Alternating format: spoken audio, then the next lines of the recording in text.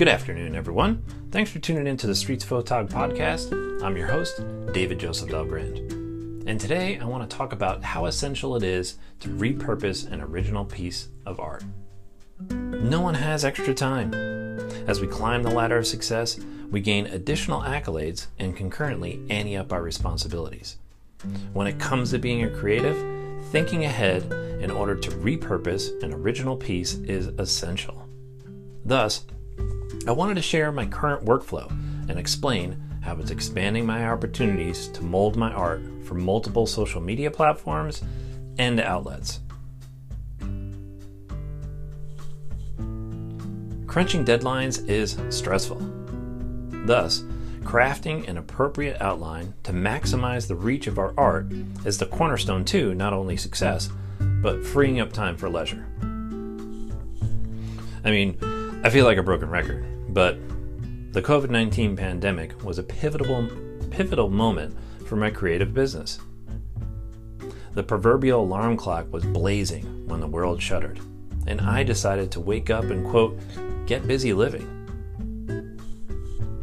My photography work and writing was front and center. While many people in my acquaintance circle floundered, I was improving my eye as a photog whilst sharpening my pen. 7 days a week, I was making photos during that era and writing narratives that would eventually develop into the scripts for this podcast. But at square one, I didn't have a plan. If I found an exhibition opportunity, it was last minute, and that meant I had too many sleepless nights editing images just before the clock struck deadline. Eventually, I drafted some easy foundational elements that I mold into specific content depending on where I'm communicating. I'm a writer first, so that's where everything starts.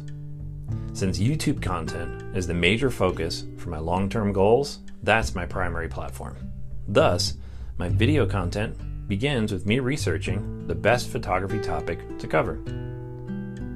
When I've nailed down the best idea, I get to typing out a script. That script is my outline when I record my talking head videos.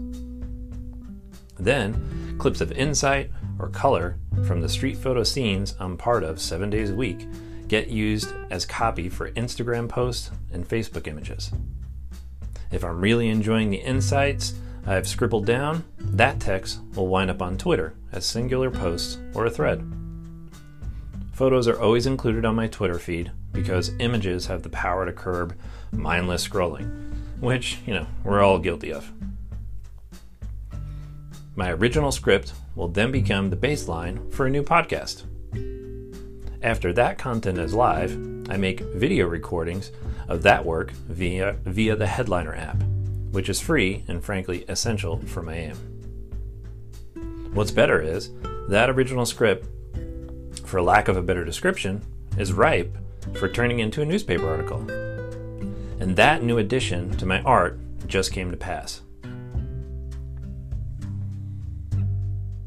Due to my working relationship with the Herald Review newspaper, I've been fortunate enough to get a regular photography pro tips column in Cochise County.